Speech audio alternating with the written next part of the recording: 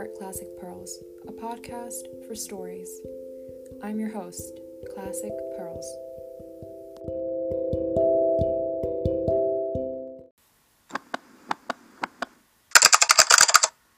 Welcome back to another episode of Heart Classic Pearls.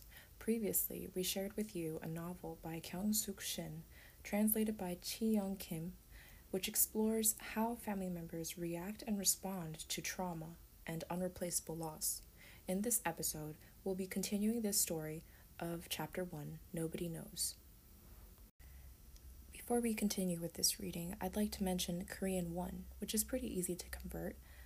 When I was little, my older sister taught me an easy trick to decipher the Korean 1 to the US dollar.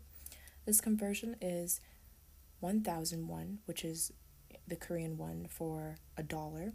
So all I did here was pretty much take away the 3 zeros in 1,000, and I can easily recognize that 1,001 is equivalent to the dollar. Now, this conversion isn't exact, obviously, because the US dollar is of higher value than the Korean 1.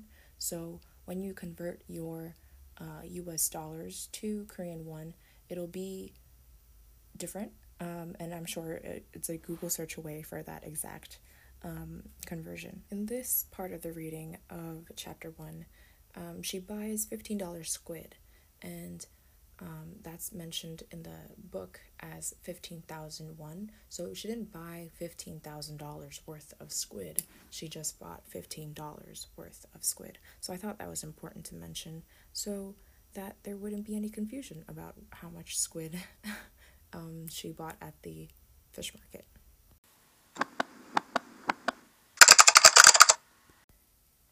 You went for a visit without announcing it beforehand, and you discovered that you had become a guest. Mother was continually embarrassed about the messy yard or the dirty blankets.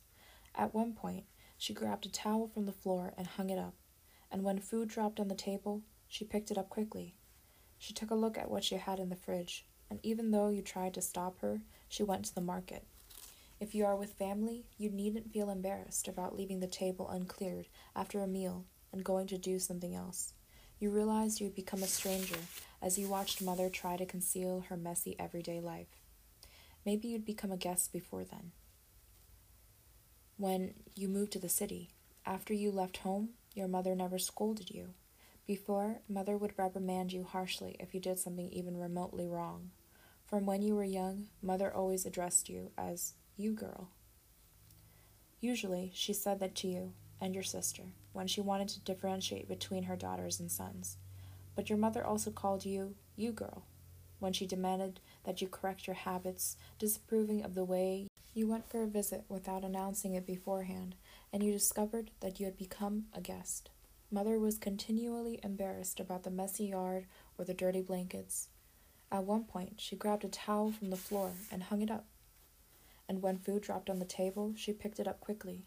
She took a look at what she had in the fridge, and even though you tried to stop her, she went to the market. If you're with family, you needn't feel embarrassed about leaving the table uncleared after a meal and going to do something else. You realized you'd become a stranger as you watched Mother try to conceal her messy everyday life. Maybe you'd become a guest even before then when you moved to the city. After you left home, your mother never scolded you. Before, Mother would reprimand you harshly if you did something even remotely wrong. For when you were young, Mother always addressed you as you girl. Usually she said that to you and your sister when she wanted to differentiate between her daughters and sons. But your mother also called you girl when she demanded that you correct your habits, disapproving of your way of eating fruit, your walk, your clothes, and your style of speech. But sometimes she would become worried and look closely into your face. She studied you with a concerned expression when she needed your help to pull flat the corners of starched blanket covers, or when she had you put kindling in the old-fashioned kitchen furnace to cook rice. One cold winter day, you and your mother were at the well, cleaning the skate that would be used for the ancestral rites at New Year's, when she said, You have to work hard in school so that you can move into a better world. Did you understand her words then? When mother scolded you freely, you more frequently called her mother. The word mother is familiar and it hides a plea. Please look after me. Please stop yelling at me and stroke my head. Please be on my side whether I'm right or wrong. You never stopped calling her mother, even now when mother's missing. When you call out mother, you want to believe that she's healthy, that mother is strong, that mother isn't fazed by anything. That mother is the person you want to call whenever you despair about something in the city.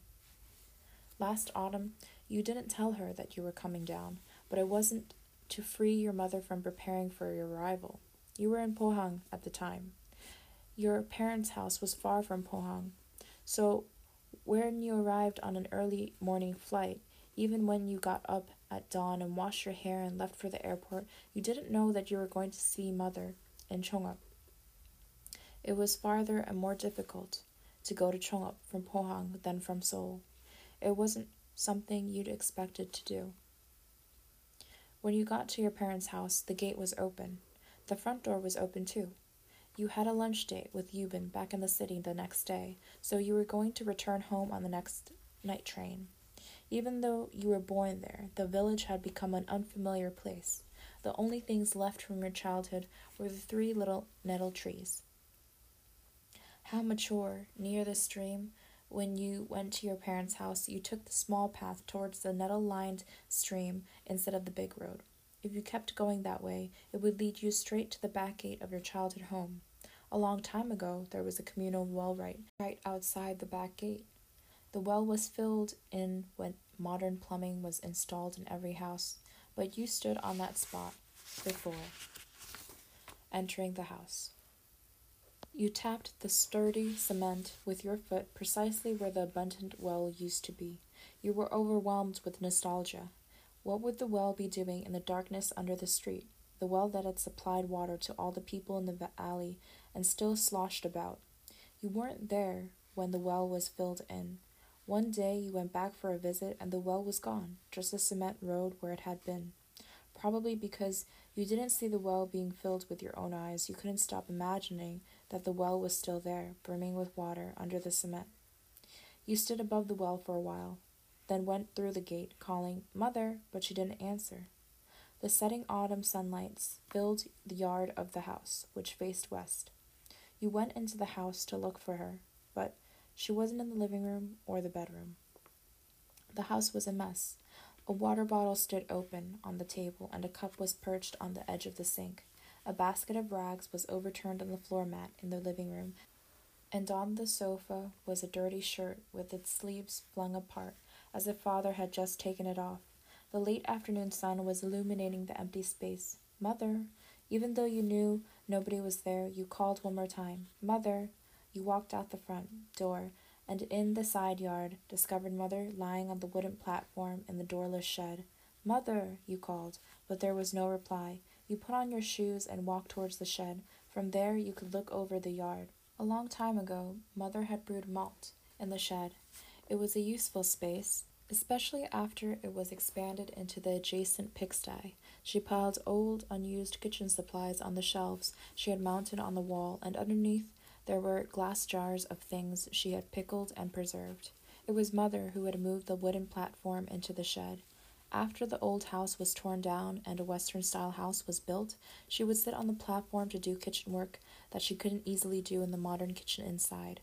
She would grind red peppers in the mortar to make it kimchi, sift through bean stalks to find beans and shuck them, make red pepper paste, salt cabbage for winter kimchi, or dry fermented soybean cakes.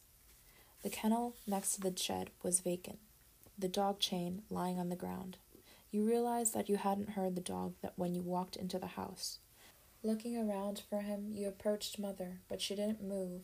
She must have been cutting courgettes to dry in the sun. A chopping board, a knife, and courgettes were pushed to the side, and small slices of courgettes were cradled in a worn bamboo basket. At first you wondered, was mother sleeping? Recalling that she wasn't one to take naps, you peered into her face. Mother had a hand clutching her head, and she was struggling with all her might. Her lips were parted, and she was frowning so intently that her face was gnarled with deep wrinkles. Mother! She didn't open her eyes. Mother! Mother! You knelt in front of Mother and shook her hard, and her eyes opened slightly. They were bloodshot, and beads of sweat dotted her forehead. Your mother didn't seem to recognize you. Weighted with pain, her face was a miserable knot. Only some invisible malevolence could cause an expression like that. She closed her eyes again. Mother! You scrambled onto the platform and cradled your mother's tortured face on your lap. You hooked your arm under her armpit so that her head wouldn't slide off your knees. How could she be left alone in this state? Outrage flashed through your conscience, as if someone had thrown her in the shed like that. But you were the one who had moved away and left your mother's side. If one is deeply shocked, one cannot figure out what to do. Should I call an ambulance? Should I move her into the house? Where's Father? These thoughts raced through your head, but you ended up gazing down at Mother lying across your lap. You had never seen her face contorted like that, so miserable in such pain. Her hand, which was pressing down on her forehead, fell listlessly to the platform. Mother breathed laboriously, exhausted. Her limbs drooped, as if she could no longer exert the effort to try to avoid the pain. Mother, your heart pounded. It occurred to you that she might be dying, just like this. But then Mother's eyes opened calmly and trained themselves on you. It should have surprised her to see you, but there was nothing in her eyes. She appeared to be too weak to react. A while later, she called your name, her face dull, and she mumbled something faintly. You leaned in. When my sister died, I couldn't even cry. Mother's pale face was so hollow that you couldn't say a thing. Your aunt's funeral was in the spring. You didn't go. You hadn't even visited her, although she had been ill for almost a year. And what were you doing instead? When you were young, your aunt was your second mother. During summer holidays, you went to live with her, in her house, just on the other side of the mountain. Your aunt had the closest relationship with you among all your siblings. It was probably because you looked like Mother. Your aunt always said, "You and your mother are cast from the same mold."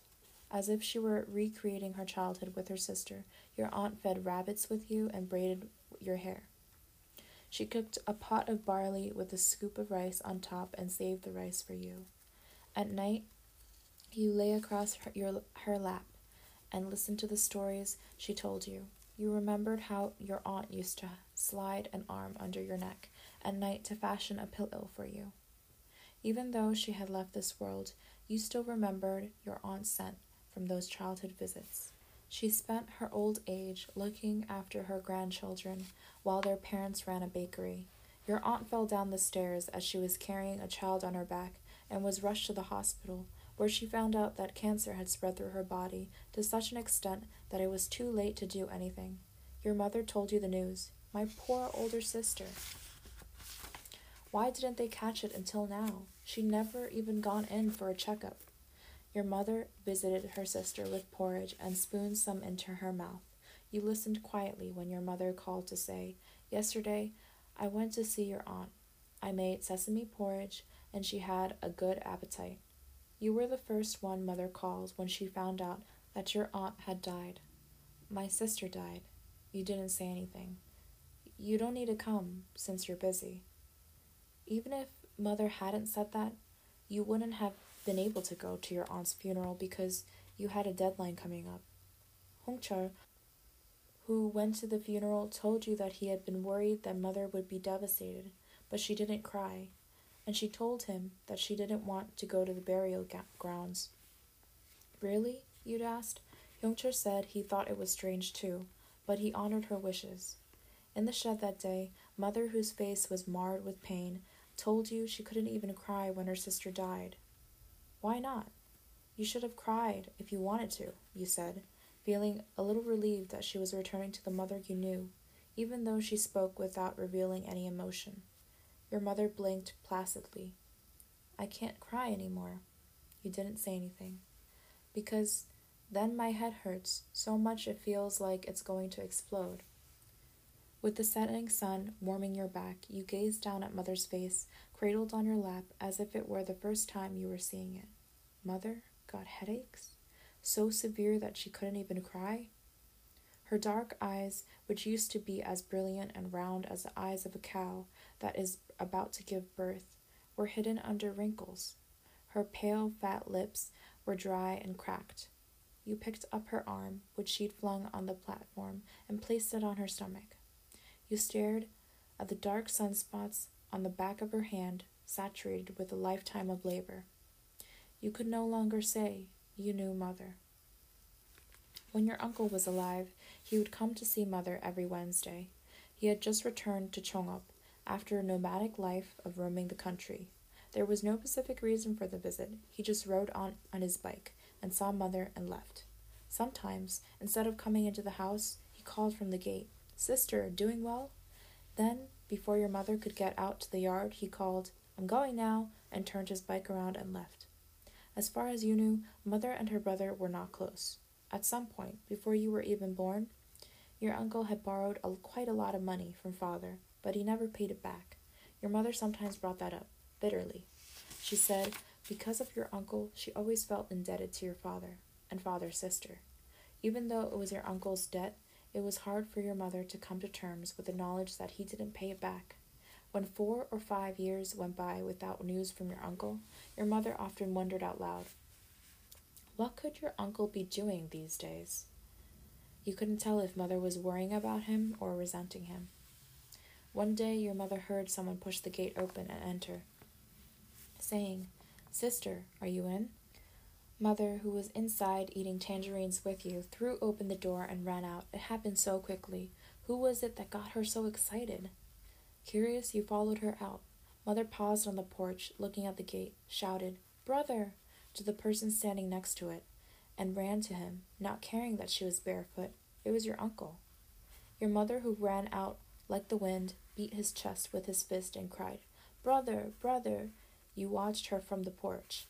It was the first time you had heard her calling someone brother. When she referred to her brother, she had always called him your uncle. You don't understand why you were so surprised when you saw Mother run to your uncle and call him brother in a delighted nasal tone, when you had known all along that you had an uncle. You realized, oh, Mother has a brother, too. Sometimes you laugh to yourself when you remember that your mother was like that day. Your aging mother jumping up and down from the porch, running across the yard to your uncle, shouting, "Brother," as if she were a child. Mother acting like a girl, even younger than you. That your mother was stuck in your head. It made you think, even Mother, you don't understand why it took you so long to realize something so obvious. To you, Mother was always Mother. It never occurred to you that she had taken her first step, or had once been 3 or 12 or 20 years old. Mother was Mother. She was born as Mother. Until you saw her running to your uncle like that, it hadn't dawned on you that she was a human being who harbored the exact same feeling you had for your brothers. And this realization led to the awareness that she, too, had had a childhood. From then on, you sometimes thought of Mother as a child, as a girl, as a young woman, as a newlywed, as a mother who had just given birth to you. You couldn't leave Mother and return to the city after seeing her like that in the shed. Father was in Sokcho, with some people from the Regional Center for Korean Traditional Performing Arts. He was supposed to be home in 2 days. Although Mother got over the severe pain, she couldn't free herself from the headache, and she couldn't smile, let alone cry. She couldn't even understand your suggestion that she should go to the hospital. When you helped her into the house, she walked gingerly, trying to keep her pain in check. A long time passed before she could talk. Mother said she always got headaches, but only had terrible ones once in a while, and that she could put up with it since those moments had passed. Did your siblings know about Mother's headaches? Did Father? You wanted to tell them, and to take her to the big hospital as soon as you returned to the city, when she was able to move around by herself. Mother asked, "Don't you need to go back?" At some point, your visits home had become shorter. You would come for only a few hours and return to the city.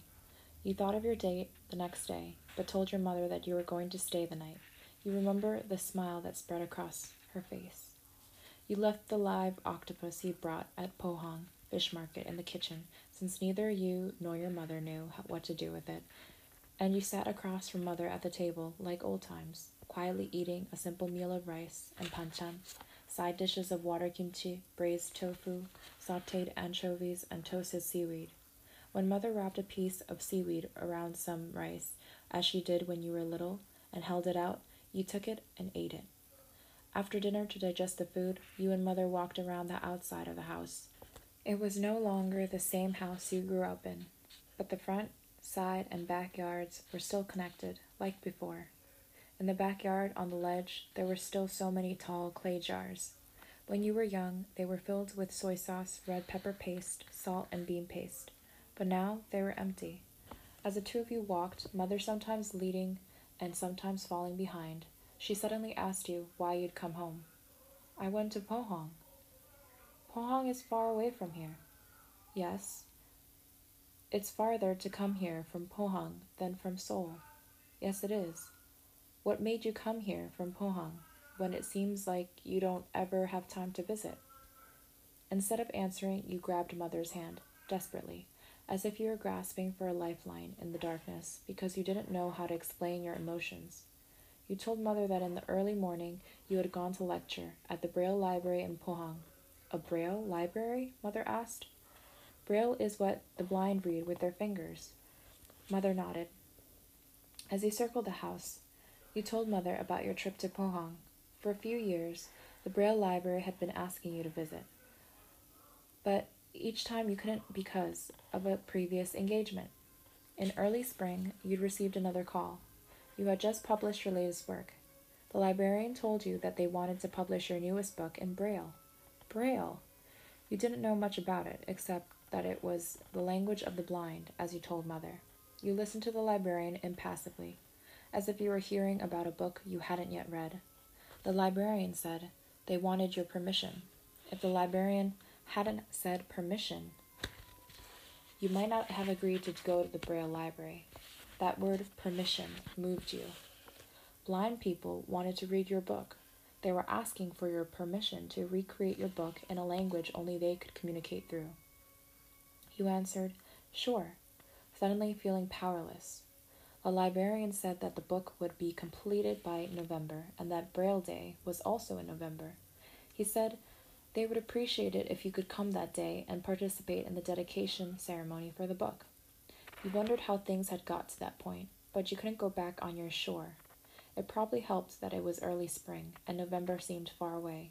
But time passed, spring passed, summer came and went, autumn came, and soon enough it was November. And then that day had arrived. Most things in the world are not unexpected, if one thinks carefully about them. Even something one would call unusual if one thinks about it. It's really just a thing that was supposed to happen. Encountering unusual events often means you didn't think things through. Your trip to the Braille Library and the events that occurred, they were all things you could have predicted if you really thought about the Braille Library. But you were busy in the spring, summer, and autumn. Even on the day you went to the Braille Library, you weren't thinking about the people you were going to meet there. You were worried that you would be late for the 10 o'clock meeting time. You barely made it onto the 8 a.m. flight, then arrived in Pohang, took a cab to the Braille Library, and went to the waiting room. The director sat down facing you with the help of the volunteer. He greeted you politely, thank you for coming all this way, and held his hand out. Trying to mask your nervousness, you shook it, saying brightly, hello. His hand was soft. The director talked about your book until right before the event. He smiled and nodded at this blind man who had just read your work. Even though he couldn't see you, smile, or nod, that day was Braille Day, their holiday. When you entered the auditorium, 400 people awaited you, some still trickling in with the help of volunteers. There were men and women of all ages, but no children. The ceremony began, and a few people came to the front, one by one, and made little speeches. Some people received certificates of appreciation. They spoke about your book, and you went to the front to receive the Braille version. Your one book became 4 volumes in Braille. The books given to you by the director were twice as big as yours, but They were light. You heard applause as you returned to your seat with the book in your hands. The ceremony continued. As plaques were given to congratulate readers, you opened one of your volumes. At once you felt faint. An infinite number of dots on white paper. It was as if you had fallen into a black hole, as if you were walking on stairs you knew so well that climbing them didn't even register in your mind. And, while thinking about something else, you missed a step and tumbled down. Braille proliferated on the white paper, each letter a hole made by a needle, words you couldn't decipher at all. You told Mother that you flipped past the first page, and the second page, and the third page, and then closed the book. Because your mother was listening intently to your story, you continued. At the end of the ceremony, you stood in front of everyone and talked about your work. When you laid the books on the day and looked out at the audience, your back stiffened. You had no idea what to focus on, standing in front of 400 people who couldn't see. So what did you do? Your mother asked. You told her that the 50 minutes given to you seemed never-ending. You were the type of person who looked into someone's eyes when they talked.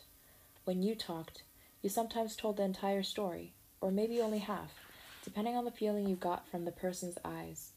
Some eyes coaxed out stories you never told anyone. You wondered, does Mother know that I'm like that? In front of 400 people, you didn't know who to look at or how to start talking.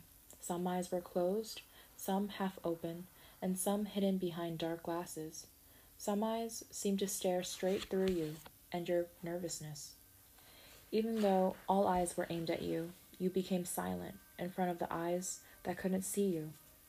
You wondered what would be the point of talking about your book in front of these unseeing eyes, but it wasn't appropriate to talk about something else, such as anecdotes from your life. If anything, they should be telling you their life stories. And because you felt stuck, the first thing you said into the mic was, "What should I talk about?" They all burst out laughing. Did they laugh because they thought you meant you could tell any story?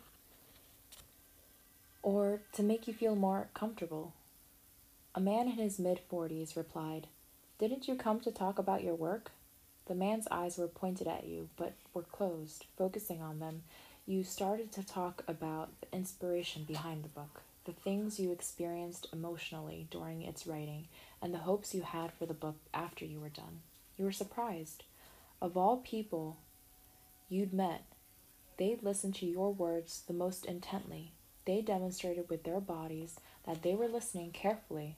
One person was nodding, and another pushed one foot forward, and someone was leaning into the person in front of him. Even though you couldn't understand a word of their writing system, they had read your book and asked questions and shared their thoughts. You told Mother that they revealed such positive feelings about that book more than anyone else you had ever encountered. Mother, who was listening quietly, said, "Still, even they read your book." A short silence flowed between you and Mother. Mother asked you to go on. You continued. When you stopped talking, one person raised his hand and asked if he could ask a question. You told him to go ahead. Even though he's blind, he said traveling was his hobby, Mother. You were stunned. Where would a blind person travel? He said he'd read something you had written a long time ago that was based in Peru. The character in the novel went to Machu Picchu, and there was a scene where a train went backwards. He said after he read that he wanted to ride that train in Peru. He asked if you had personally ridden the train. It was a work you had written over 10 years ago. You, who had such a bad memory that you often opened the refrigerator door and forgot why you had opened it, and would stand there for a while with the chill of the fridge washing over you, until you gave up and shut the door, started to talk about Peru, where you had traveled before you wrote that book. Lima, Cusco, dubbed the belly button of the universe, San Pedro Station, where you took the train to Machu Picchu at dawn, about the train that started forward and jerked back many times before starting off to Machu Picchu. You told Mother the names of the places and mountains that I'd forgotten about poured out, feeling friendship from eyes that had never seen, eyes that seemed to understand and accept any flaw of yours. You said something you had never said about that book. Mother asked, What was it? I said, if I were to write again, I don't think I would write it like that. Is that such a big deal to say? She asked. Yes, because I was rejecting what exists, Mother. Mother gazed at you in the darkness and said, why do you hide those words? You have to live free, saying whatever you feel, and pulled her hand from your grasp and rubbed your back. When you were a child, she used to wash your face the same way, with her big, soothing hands. You tell such good stories, she said. Me? Mother nodded. Yes, I liked it. She liked my story. You were moved. You knew that what you'd said wasn't all that good. It was just that you were talking to her differently after your experience at the Braille Library. After you'd left home for the city, you'd always talk to her as if you were angry at her. You had talked back to her, saying, what do you know, Mother? Why would you do that as a mother? You'd rebuke, why do you want to know? You retorted coldly, after you'd figured that Mother no longer had the power to scold you. If she asked, why are you going there? You replied curtly, because I have to. Even when you had to take a plane because your book was being published in another country or you had to go abroad for a seminar. When she asked, why are you going there? You stiffly replied, because I have business to take care of, Mother. Mother told you to stop taking planes. If there's an accident, 200 people die at once. You'd say, it's because I have work to do. If Mother asked, why do you have so much work? You replied sullenly, yes, all right, Mother. It was difficult to talk to her about your life, which had nothing to do with hers. But when you talked about feeling lost seeing the Braille version of your book, and the mounting panic you felt standing in front of 400 blind people, she listened as intently as if her headache had gone away. When was the last time you told Mother about something that had happened to you? At a certain point, the conversations between you and Mother became simplified. Even that was not done face to face, but by telephone.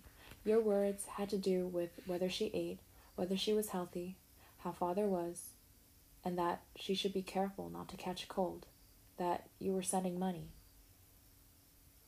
Mother talked about how she made kimchi and sent some, that she had strange dreams, that she sent rice or fermented bean paste, that she'd brewed. Mother worked for you to send to you, and that you shouldn't turn off your phone because messenger would call before delivering all these packages. Carrying a paper bag that held your Braille books, you said goodbye to the people at the Braille Library. You still had 2 hours to kill before your return flight. You remembered standing at the day and looking out the window, averting your gaze from those blind eyes, and seeing the harbor dotted with boats. You thought, well, since there's a harbor, there's got to be a fish market. You took a cab and asked to be taken there.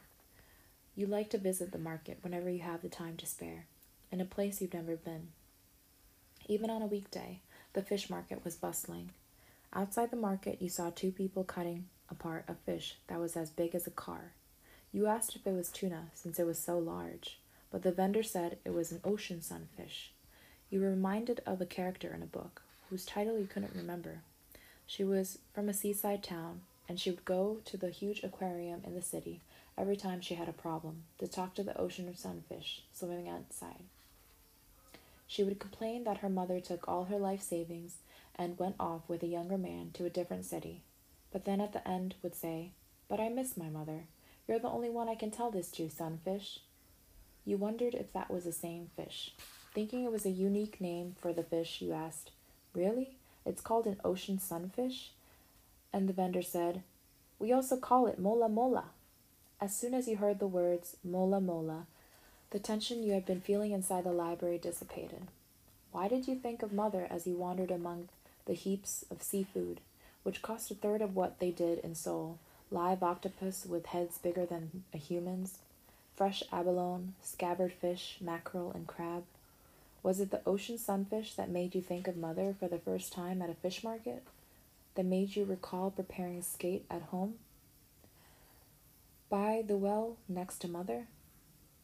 You could see Mother's frozen hands peeling the brownish mucus stuck to the flesh. You stopped at a store that had boiled octopus as big as a child's torso, hanging from the ceiling, and brought a live octopus for 15,001. You bought some abalone.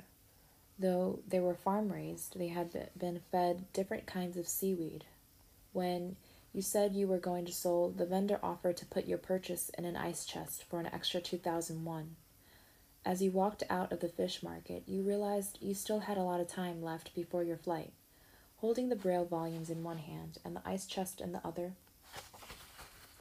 you hopped into another cab and told the driver that you wanted to go to the beach. It took only 3 minutes to get there. The November beach was empty, except for 2 couples. The beach was big. As you walked towards the water, you almost fell twice.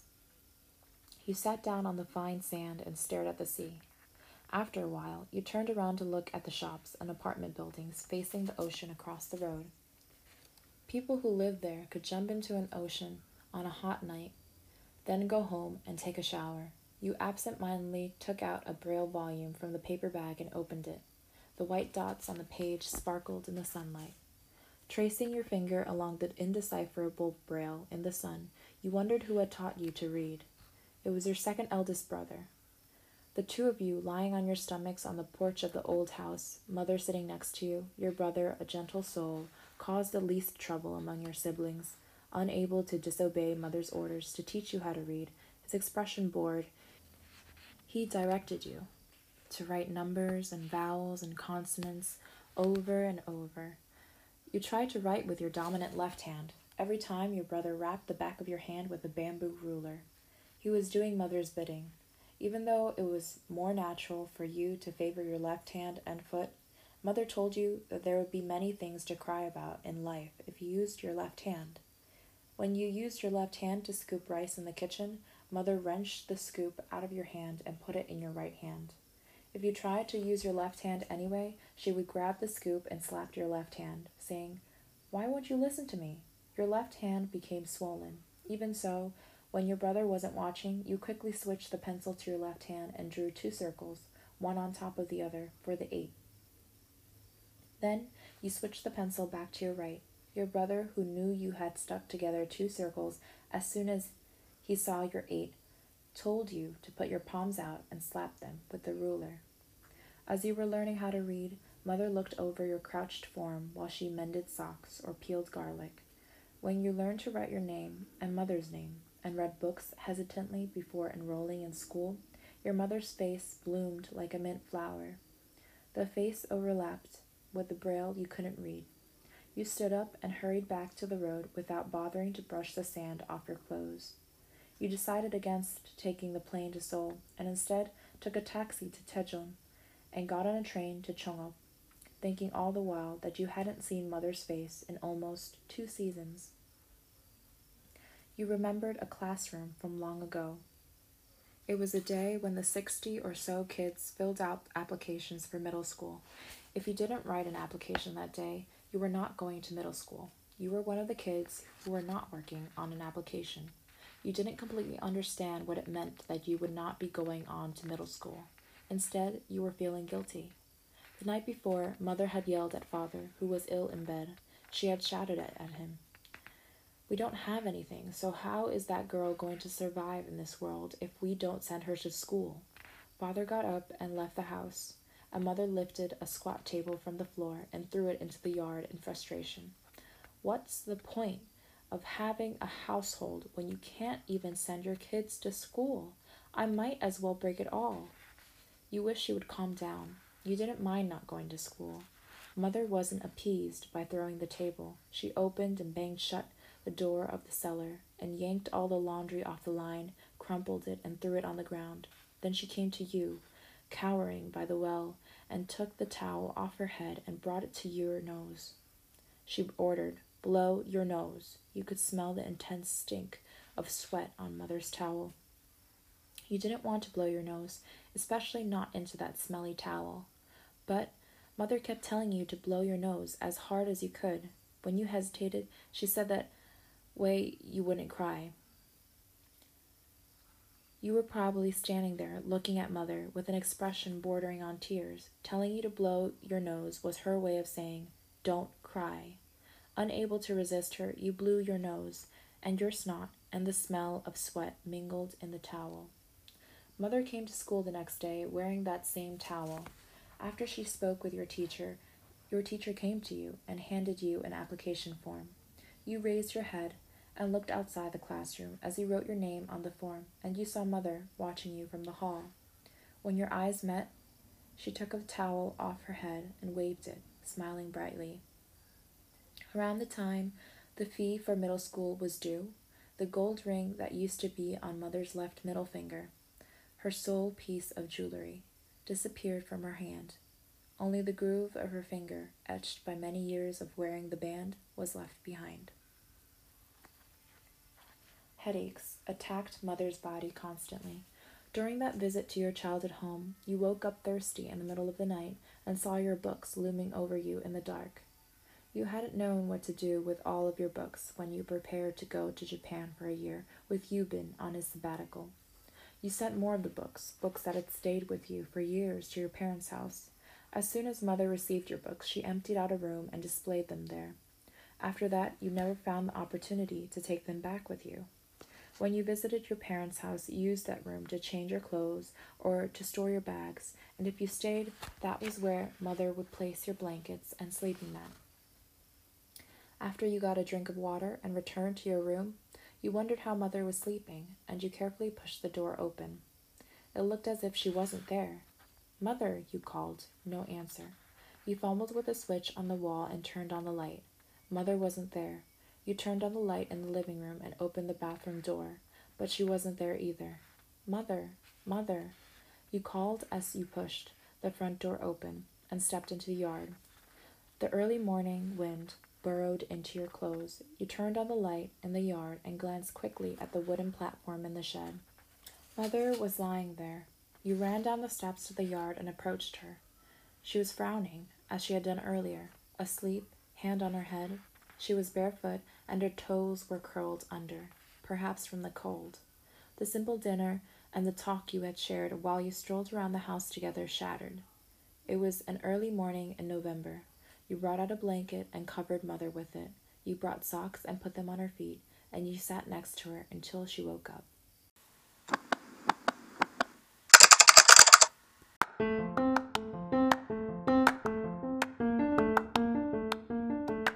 Thank you for listening to Heart Classic Pearls. Please check out our Instagram at classic.pearls. We'll be back with more episodes in the following weeks. Tune in for more. This is your host, Classic Pearls, signing off.